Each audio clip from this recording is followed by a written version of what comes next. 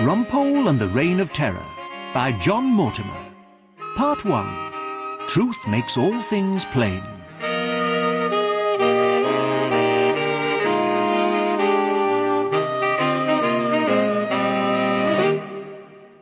Well, here I am at last, safe and sound in the box room. It's a bit untidy, but a perfect hiding place. And I've done it at last. Gone and bought a word processor. It was at a reasonable price, on offer at Dockson's, where a really helpful salesperson assured me that it was an excellent buy, and it would do all my spelling for me. I told him that wouldn't be necessary, as I was always in the A's for spelling at school. So, the Memoirs of Hilda Rumpole. This is where it starts. It all started one afternoon when I was in number 9 court at the Old Bailey, not a particularly distinguished address, where I was conducting the fairly hopeless defence of one of the Timpson family, that famous clan of South London villains whose output of ordinary decent crime keeps the Rumpole family in dinners and such luxuries as lavatory cleaner, washing-up liquid and furniture polish. Members of the jury, Percy Timpson was not at work on the window of number 7 Lexton Crescent in order to obtain illegal entry by night for the purpose of theft. He was merely walking down Lexton Crescent and seeing a window unsecured and open, he was endeavouring to shut it in order to protect the householder. As you know, it is for the prosecution to prove its case. If you have the slightest doubt, members of the jury, it will be your duty, and no doubt your pleasure, to return a ringing verdict of not guilty.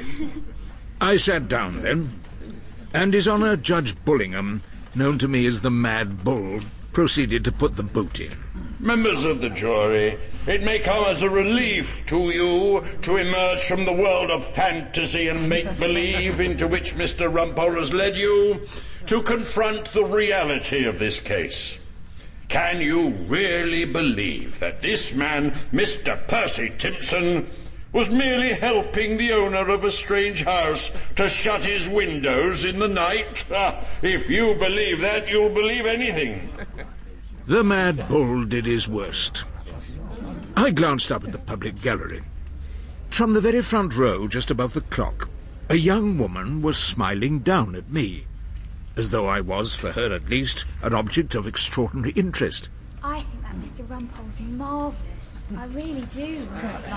As he leant over the rails of the dock at the start of the lunchtime adjournment, Percy Timpson identified my apparent fan in the public gallery.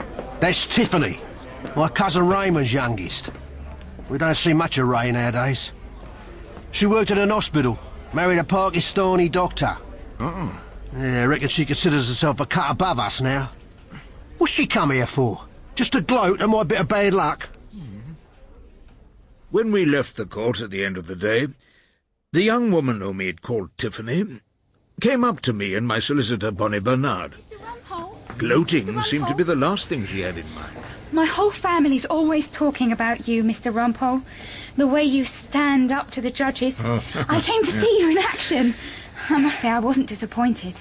I know you can help us. Are you in trouble? Not me. It's my husband. Oh, your husband, the doctor. You know that? Yes, I do. They've taken him away. They won't tell me where. They won't tell me anything. I think it's some sort of prison. What for? Well, I don't... Well, what do they say he's done? I don't know. And who are they, anyway? The police, I suppose. I suppose that's who they were. They said they were holding him. What for? They said he was a terrorist. Some days later, as I arrived at work, I met our so-called head of chambers, Soapy Sam Ballard, at the entrance. I noticed that all our names, painted up outside the front door, had been covered with cardboard. Terrorists, Rumpole. You mean terrorists came and stuck cardboard over all our names? No, of course not. I asked our clerk to do it. To what end? If the terrorists found out that a really important barrister was to be found here, they might well bomb the building. Well, very good of you to be concerned about me, Ballard. I have acquired a certain fame over the years in criminal courts. I've become perhaps a household name, but I doubt whether Al-Qaeda would want to bomb me. I wasn't thinking of you at all, Rumpole. Huh? I have become a leading counsel, whereas you remain, let's face it, an aging junior. I am the chairman of LAC, the Lawyers as Christians Society. As such, I am the most likely target. Now go along and have that battered old portmanteau of yours searched, will you? Tiffany Khan, once somewhat improbably Tiffany Timson, sat on the edge of my client's chair in chambers as though prepared to rush off at any moment in search of the husband she had lost. She was easier on the eye than the rest of the Timson clan, and her eyes were dark pools filled with tears. She spoke in a soft and gentle voice about her husband, Mahmoud Khan. 12 years ago it was, when I got the job at Oakwood Hospital. That was when I met Mahmoud. He's a doctor. I fell in love with him. His father had come here, built up a chain of corner shops. He also bought a nice house in Kilburn. My faithful solicitor, Bonnie Bernard, ever practical, filled in the details. The house is a palace, Mr. Rumpole. Really a palace. I wish you could see it. Mahmoud's father died and left it to us. And now Mahmoud's gone and I'm alone there with the children. A boy of 10 and a girl of 8. When Mahmoud's father's corner shops began to fail, he had to sell them all. But he kept the house. A really nice property, Mr. Rumpole. Yeah, I'm sure it is. But your husband, Mrs. Khan, he is now... arrested. They came for him one morning, just as he was taking the children to school. They took him away. They wouldn't give us any reason. No, of course not. Our present Home Secretary... Fred Sugden. Fred Sugden, indeed. He has relieved the prosecution of the responsibility of making any charges or reasons for the arrest. You see, neither Dr. Khan nor his father became British citizens, so he could be deported. Back to Pakistan. He can't go back there, Mr. Rumpole. Huh? He left without them knowing it. It'd be more than his life's worth. Why? All he would ever tell me was politics. And you have no idea of why they took him away? Because of what he is. You mean a terrorist?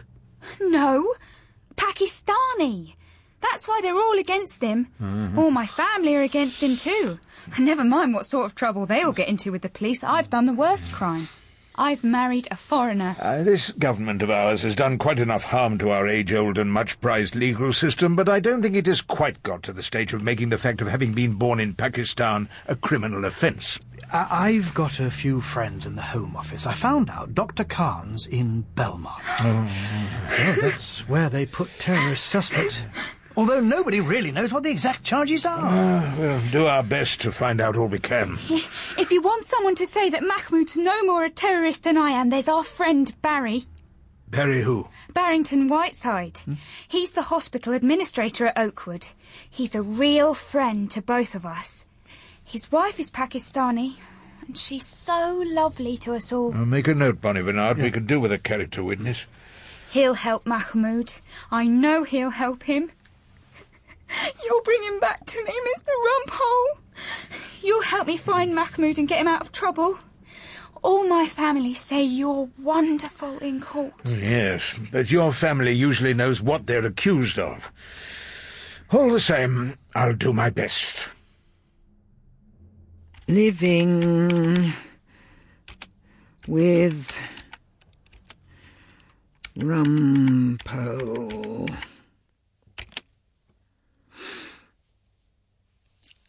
I think it's about time I described what it's like living with Rumpole. It's no picnic, I can assure you. Of course, he's very full of himself at the moment. He's met some girl who apparently has eyes like dark pools full of tears. Well, that's pretty understandable, as she's married to some terrorist Rumpole is actually planning to defend. At my friend Marcia's house, where I play bridge in the afternoons, I met the most charming judge, Leonard Bullingham. He says he knows Rumpole well, and quite honestly, I think he took rather a shine to me. He's promised to ask me out to lunch. I think I shall accept his invitation.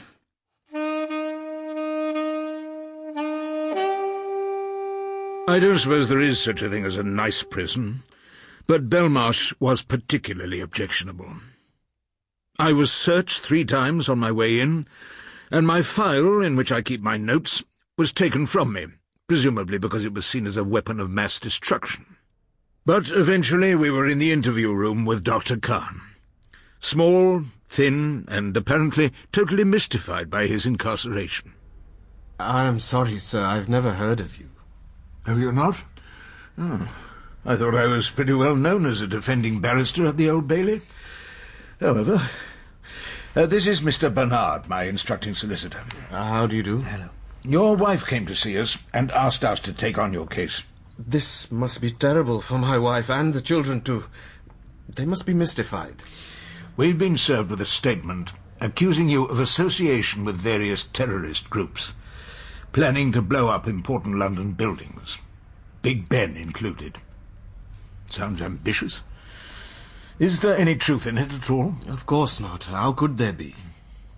Do you know anyone who talks to you about terrorism in England? Anyone who says that they approve of it? If they did, I would immediately end the conversation.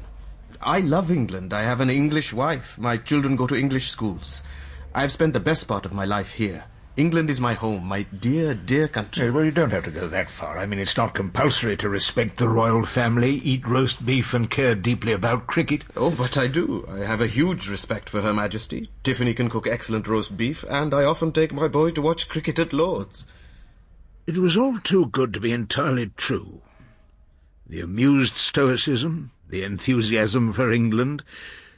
Wouldn't an innocent man have boiled over with anger, raged against the authorities, damned the police, and had nothing but contempt for the country which had falsely arrested him?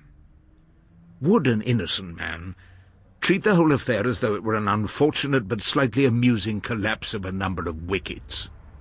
Have you any enemies, Dr. Khan? People who might have informed the police against you? Enemies? Tiffany's family don't like me very much, but that hasn't landed me in prison, has it? No, probably not. There's only one way to flush a bit of information out of the powers that be. We're going to appeal against your detention. Then we might get some clues to what this is all about. We're going before SIAC. That's the Special Immigrants Appeals Committee. It's chaired by a judge and heard in the law courts. You can be represented there by the counsel of your choice. I assume that will be Mr. Rumpole, whom you have now met. Mr. Rumpole, of course. Now I remember the name. Yeah? I have read it often in the newspapers. Oh. I know that you, Mr. Rumpole, are a great fighter for the truth in the courts of law. Well, we can only hope that SIAC will indeed turn out to be a court of law.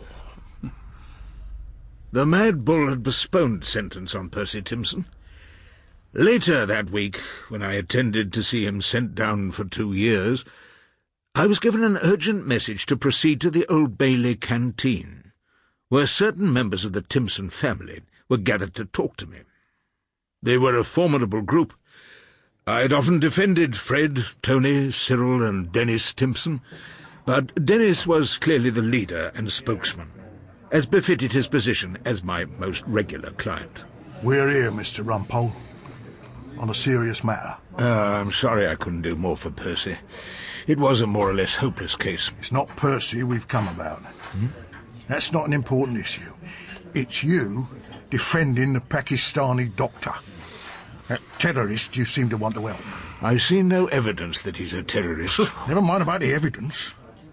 The family view is, Mr. Rumpole, that you shouldn't be helping Dr. Mahmood Khan in any way, shape or form. Is that the view of the meeting? Too right, Dad. My boy Will here. He took a shine to Tiffany, and he got to know Dr. Mahmood pretty well. I made Tiffany a fair proposal. And our Will had a lot to offer. Own a home in the Epping area, Porsche car, wasn't it? No, Dad, Lamborghini. You didn't like him, did you, Will? Didn't take to him, no. Terrorism. Isn't that what they got him for? Yes, but we haven't heard any evidence. And you know, I'm just an old taxi, that's what I am. If a client flags me down, I'm bound to take the fare. You defend him, then. But if anyone of the name of Timpson needs a legal beef in the future, I'm afraid we shall have to look elsewhere, Mr. Rumpole. Do I express the view of the meeting?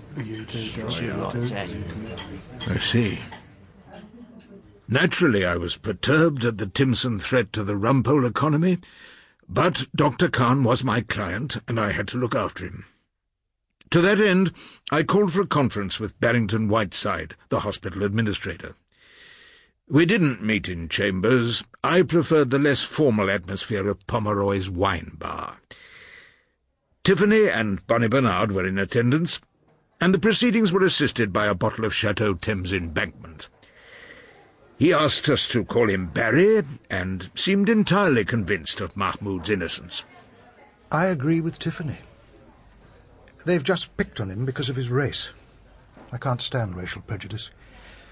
My wife is Pakistani. We've all four of us been friends for years, haven't we, Barry? Yes. And Mahmoud's done such great work at Oakwood. Do you know, Mr. Rumpole, visitors are rarely treated well at hospitals. They're not told much or made particularly welcome. Mahmoud's changed all that at Oakwood, hasn't he, Barry? He certainly has.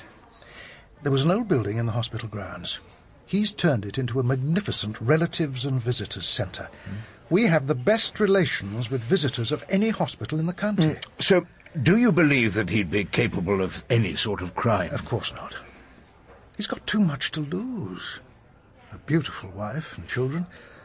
Splendid house on the right side of Kilburn. It's really Queen's Park. Benazir and I slum it down at the wrong end. We try not to show them how jealous we are. Oh, Barry, you know you and Benazir are always welcome in our house. Let's talk about your husband. Did you notice anything? Anything at all unusual? In the week, or let's say the month, before he was arrested? He said he thought he was being followed. Yeah. He said that once or twice. I'm not quite sure how he got the idea. When was that? Last year. We went away for a holiday just before Christmas. It was after that. Did he say who was following him? No, just that he'd noticed there'd be a man near him and he'd get off the bus just after Mahmoud did. Sometimes he turned round, but the man had managed to disappear. Was it always the same man? I think so, yes. Did he say why he thought anyone would follow him? Yes. He said he thought they were pestering him to buy more raffle tickets for the hospital ball. He made a joke of it. He always made a joke of things. That was his way. Now, to get back to business, do you think you'd like me as a character witness? I think we'd love you as a character witness. There might be some difficulty with the hospital board about that, but whatever they say, even if they cut up rough, you can count on me being there, Mr. Rumpole. I'm not letting Mahmoud down. Well, thank you, Mr. Whiteside. My memoirs. Chapter 3.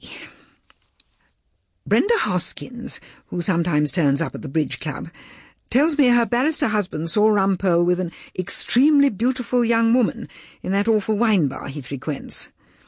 When challenged, he admitted it was the pool-eyed little number, wife of the terrorist he's defending. My reaction has been to advise that charming judge, Leonard Bullingham, that I'll be delighted to have lunch with him just as soon as he has a day off court. Rumpole has gone off to the Royal Courts of Justice to try and get his terrorist out of prison. He says he's going to attack the whole system of imprisonment without trial. He's never more cheerful than when he's taking on an impossible case. My name's Rumpole. I understand I'm against you in the Khan case. Oh, my dear. I hope you're not going to attack me viciously. Everyone tells me you're a terror down at the Old Bailey. I wonder if that's true. The speaker was Peter Plastow, QC. Youngish, good-looking, with a superior smile. I gathered he was the Prime Minister's favourite QC and valued friend, destined for a high place in the affairs of state. I haven't seen you much round the Old Bailey. Oh, no. I avoid it as much as possible. Now, is there anything I can do to help you before we go into battle?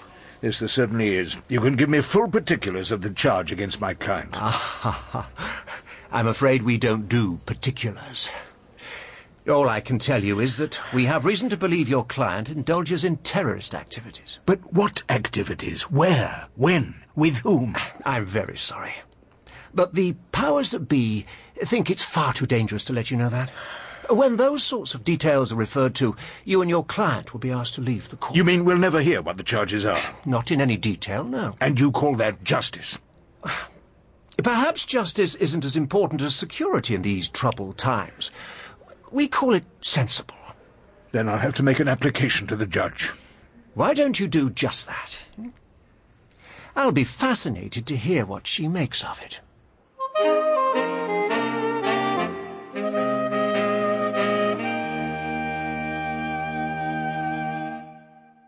Mrs. Justice Templet had sat on the bench for many years. In fact, she was appointed when there were not nearly as many women judges as there are today. On her elevation, she seemed to feel it right to suppress any feminine qualities that might cause controversy. She wore no makeup, although it was said that she allowed herself a thin line of lipstick when trying murder cases. Her first name, which was Fourble, was kept strictly under wraps, never to be referred to. She behaved with particular severity towards any woman unfortunate enough to appear before her in a divorce case. She was flanked by other members of the committee, who seemed to have been placed there merely as bookends, because Fourble Templet gave them little opportunity to intervene in the proceedings. Mr. Rumpole, we understand you have some sort of application to make. Indeed I have, my lady. And it's not some sort of application. It's an application which concerns our civil rights, our liberty, and the basic principles of the criminal law. Very well, you may proceed. Her ladyship sighed heavily, and looked at me as though I was some woman taken in adultery, or had at least been caught pinching knickers in Marks and Spencer's. You may make your point shortly. I can make it very shortly. Dr. Khan is at least entitled to know what the charges are against him. That he should be denied that right is unthinkable. That's all I have to say. Is it really, Mr. Rumpole? You're not normally at a loss for words. At this, the bookends giggled obediently, and Peter Plasto smiled. Very well, if your ladyship wants further argument. To proceed with this case without knowing the charges would be as sensible as a treasure hunt in a dark room from which the treasure had been completely removed. I needn't trouble you to reply to Mr. Rumpole's argument, Mr. Plasto. I'm grateful to your ladyship. It's well known that the government cannot disclose this information to the appellant or his legal advisers. To do so would be to disclose the sources of the information. Mr. Rumpole, as is well known, has practiced in criminal courts for many years, and he appears from his present submission to be living in the past. It is for us on this committee to deal with present circumstances and present dangers. No further details of charges, as Mr. Rumpole calls them, will be given to Dr. Khan. I'm grateful to your ladyship. The so-called trial continued. We had to leave the court while Plasto told her ladyship and the bookends what the case was all about. I called Barrington Whiteside, who gave Khan a good report, and Mahmoud, who said he wasn't a terrorist, and then I rose to make my final speech. This government, which wouldn't know a constitutional right if it came up and shouted in its ear, has told us that the terrorists want to destroy our way of life, our civilization, everything we hold most dear. Well, all I can say is that our government is working night and day to help them to destroy our civilization and to give away our most precious liberties. You can take them, says the government today. You can have Magna Carta, we've got no use for it. And while we're about it, we'll throw in the presumption of innocence and the Bill of Rights.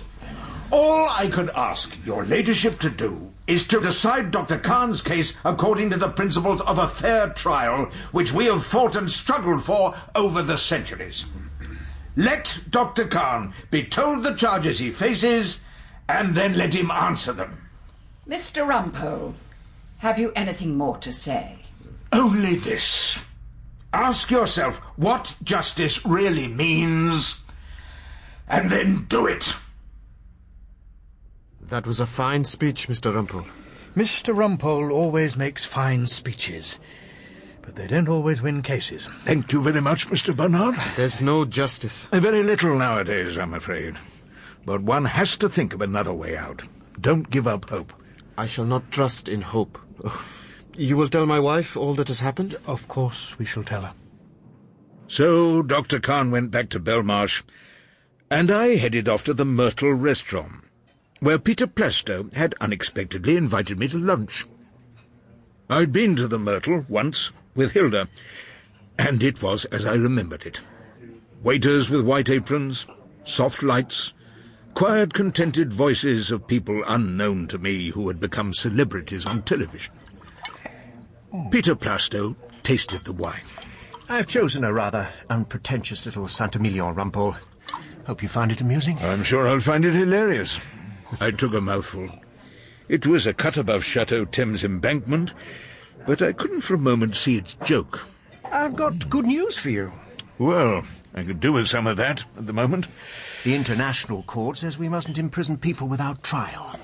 Khan's being released. Thank you. I'm surprised. I'm sure his family will be delighted. So you see, we're not so bad as you said in court. You aren't? I can speak for the government. Now I'm to become the new Minister of Justice. The announcement's to be made tomorrow. I suppose I should congratulate you. Cheers. Cheers. Of course you should. Particularly when you hear what I've got to offer you. Another shot of that extraordinary wine? Of course. But what I need to say, Rumpole, is this. You've become a well-known figure in law, and you have gained something of a reputation among young and impressionable lawyers. Well, I suppose I might have gained a certain notoriety. In fact, some of them would describe you as a national treasure. That's possible. I'm afraid my wife Hilda might argue. I would say you are a national treasure. Quite definitely. And, as I say, we'll be releasing your client Khan. In return for that, I have a favour to ask. What's that? We don't want a lawyer of your age and stature, who may be admired by the younger generation, rocking the boat. Which boat is that, exactly? The ship of state. The Prime Minister is doing his best in the war against terrorism. Can't have his hands tied by outdated law. You mean like Magna Carta and the Bill of Rights? I heard you at the SIAC appeal for Dr. Khan. Fortunately, that was held in private. But if a lawyer of your standing gave vent to such opinions in public, well, it wouldn't be helpful at all. So, what are you suggesting? You've worked hard, Rumpole, but soon the briefs may stop arriving. What about a safe job, with a pension at the end of it? How does His Honour Judge Rumpole sound to you? You mean a circus judge? Circuit Judge Rumpole. Of course, when you're on the bench, it would be most inappropriate for you to make political statements. And I'm sure you wouldn't want to criticise a government that had given you such promotion. You asked me what His Honour Judge Rumpole sounded like. Yes. Well, to me, it sounds disgusting. And I shall carry on abusing your government from the rooftops if necessary. Then there's nothing more I can do. For you, or for your client. Excuse me. I must go. I have a meeting with the powers that be. Fortunately, he remembered to pay the bill. But I had to forego my summer pudding and make my way back to the conference in chambers. There were 3 people in my room when I returned, and I expected smiles of delight and gratitude when I told them that Dr. Khan had been released. On the contrary, Bonnie Bernard looked solemn, Barrington Whiteside angry, and Tiffany was in tears. He's under house arrest. It's an outrage. He can't leave the house. He's a good doctor, and he can't leave the house to go to the hospital he loves.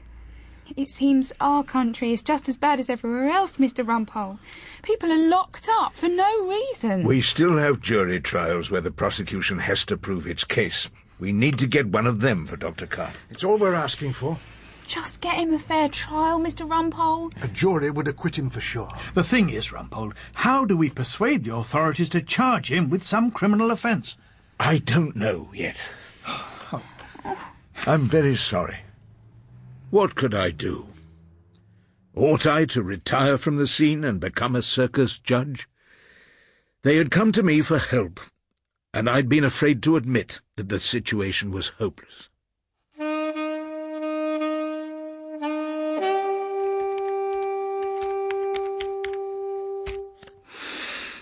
Another irritating thing about Rumpole, it seems he was offered what he calls a circus judgeship, and he was mad enough to refuse.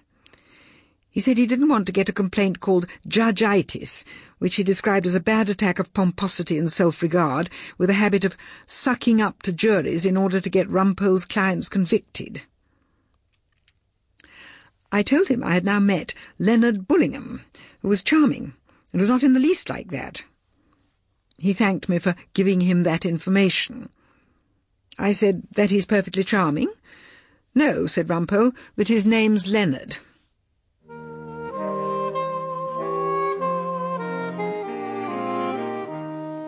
Leonard has fixed a date for our lunch at his gentleman's club in St. James.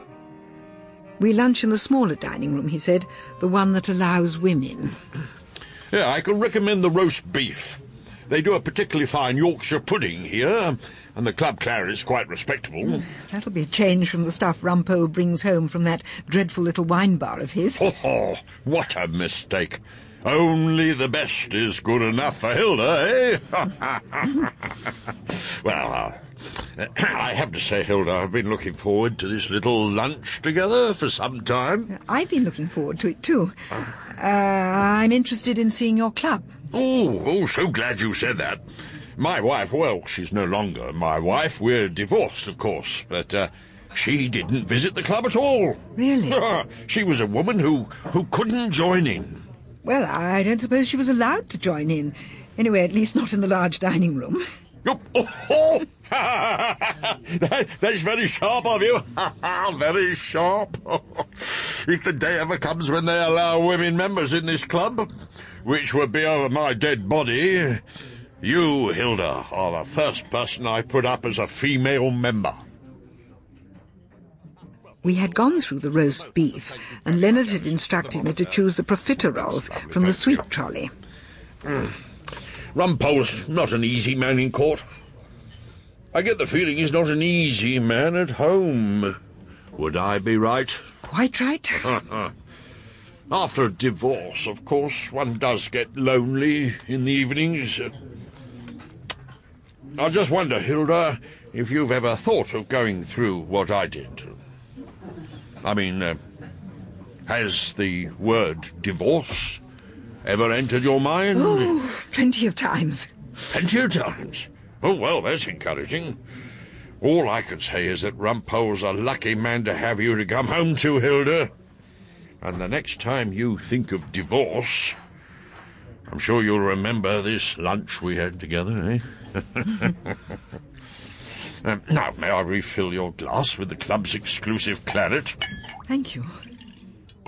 There was no more talk about divorce after that, and after lunch, Leonard showed me the club's interesting collection of porcelain and numerous portraits of old judges. Then he put me in a cab. He has an account with his taxi firm. I went straight into the box room to add this report of our lunch to my memoirs. I didn't tell Rumpole that I had received what amounted to a proposal of marriage from Judge Bullingham. I didn't mention that fact to Rumpole. I don't think he would quite understand. In any event, we're off on holiday next week, so this is not a time to be rocking the boat.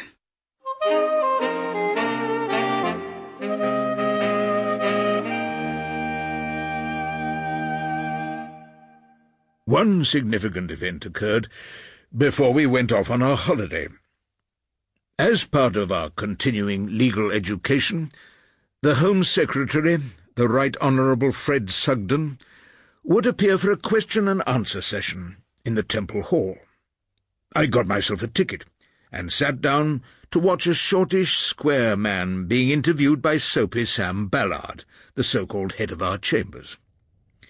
The occasion was considered intriguing enough to be relayed on television.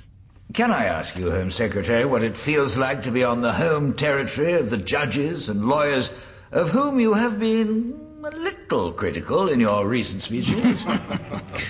Yeah, I was brought up in the back streets of Birmingham.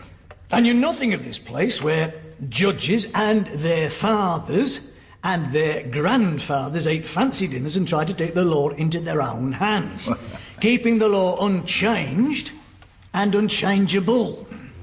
But judges don't make the laws. Politicians like me, who had an 8,000 majority at the last election, do. And what do that 8,000 and millions of other voters really want? They want to sleep safely in their beds. And they aren't a bit interested in legal theories carefully designed to keep the crook and the terrorist out of trouble.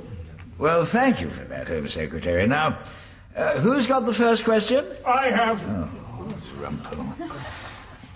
Well, what's the question?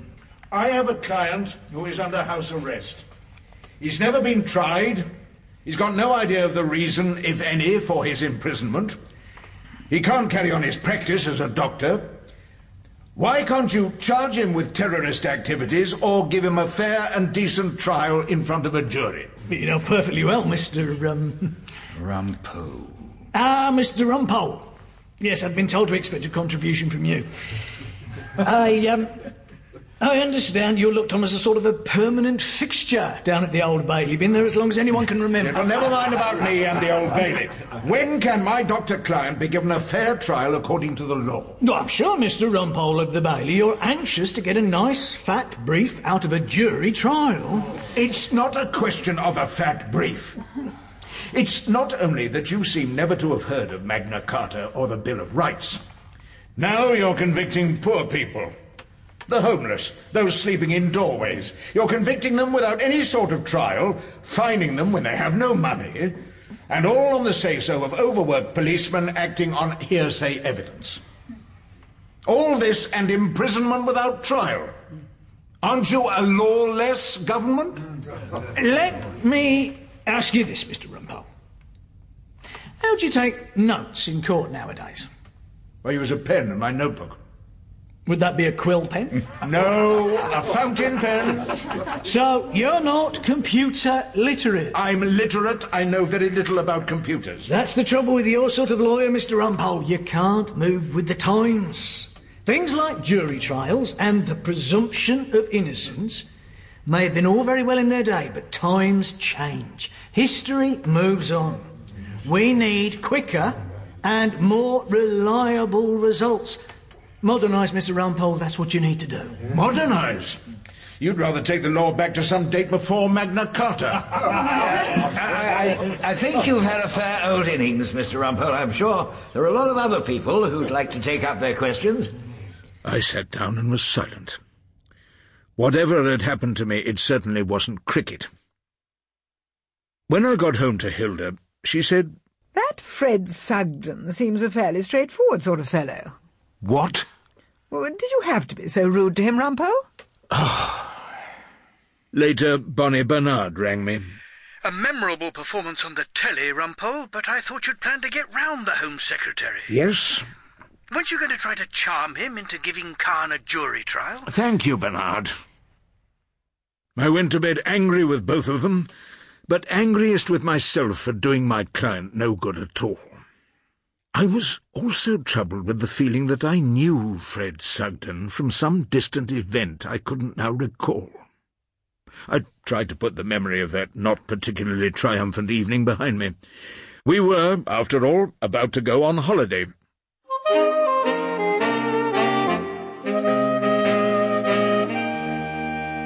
I must say I have always rather disliked Brighton.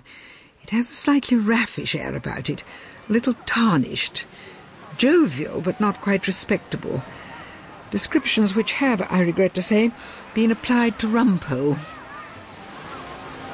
We listened to the brass band and walked along the pebbled beach, and in the Xanadu, a small hotel near the station, Hilda made friends with Ian and Mara Antrim. This Ian Antrim was a pleasant enough fellow, good-looking, curly hair gone grey, but I saw he looked at me from time to time in a nervous sort of way. One evening, after our wives, he called them the girls, had gone to bed, he bought me a brandy in the empty hotel lounge and said quietly but with some anxiety, You won't tell Myra, will you, Mr. Rumpole? Mm-hmm. About what? Well, the Scarlet Band, of course. Myra knows nothing whatever about it. The Scarlet Band. The memory of some long-distant criminal trial began to return to me. Well, wasn't that a group at some university? Reading or Bristol? Gloucestershire. Gloucestershire, that's right. That's right. You protested a lot. Well, we had a lot to protest about. Vietnam, apartheid, the treatment of blacks in the southern states. Yes, didn't you plan to attack an American reading room somewhere off the King's Road? Break the windows, bust up the furniture, something ridiculously ambitious. Well, I've got to admit it. Yes, as you did in court, from what I remember. Of course, I was young, you know. Now I've got a decent job as an estate agent around the Sussex area, but... Oh, that time. Looking back on it, turned out to be the only part of my life when I felt really alive. Mm-hmm. I remember in my mitigation speech, I said you were a hopeless bunch of foolish youths who would never have hurt a fly. Yes, I know you said that. Yeah. Made us very angry at the time. Well, if I hadn't said it, you might have got 3 years or 4, not just 12 months. All those threats of bombs, did you really mean them? I'm afraid our leader did.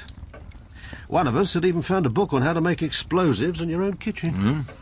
One of you? Which one? Was it you? Oh, no. Not me, no. No, the one that never came with us to the American library. And I'm sure he was the one that tipped off the police. Mm-hmm. I suppose he thought it was a better bet to be on their side. We despised him for that, but we didn't give him away. We never referred to him in any of our statements. Well, you may remember that, Mr. Rumpole. Yeah, we never implicated him or anybody else. Yeah. Well, who was he, then? The one who grasped? There was a considerable silence then. No sound but the ticking of a clock on the mantelpiece. Then Ian Antrim took a long swig of brandy and gave me the name. And the empty lounge echoed with the quite unexpected sound of my laughter.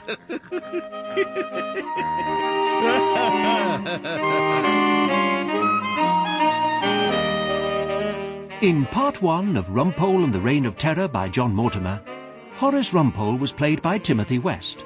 His wife Hilda was Prunella Scales. Judge Bullingham, Christopher Benjamin. Tiffany Khan, Lily Bevan. Soapy Sam Ballard, Michael Cochrane, and Bonnie Bernard, Bruce Alexander. Dr. Mahmoud Khan was Shiv Grewal. Barrington Whiteside, Geoffrey Whitehead. Will Timpson, Ben Crow. Peter Plastow, Christopher Scott. Mrs. Justice Templet, Joanna David. Fred Sugden, Kim Durham, and Ian Antrim, Nigel Anthony. Other parts were played by members of the company. Rumpole and the Reign of Terror is directed by Marilyn Imrie and is a Catherine Bailey production for BBC Radio 4.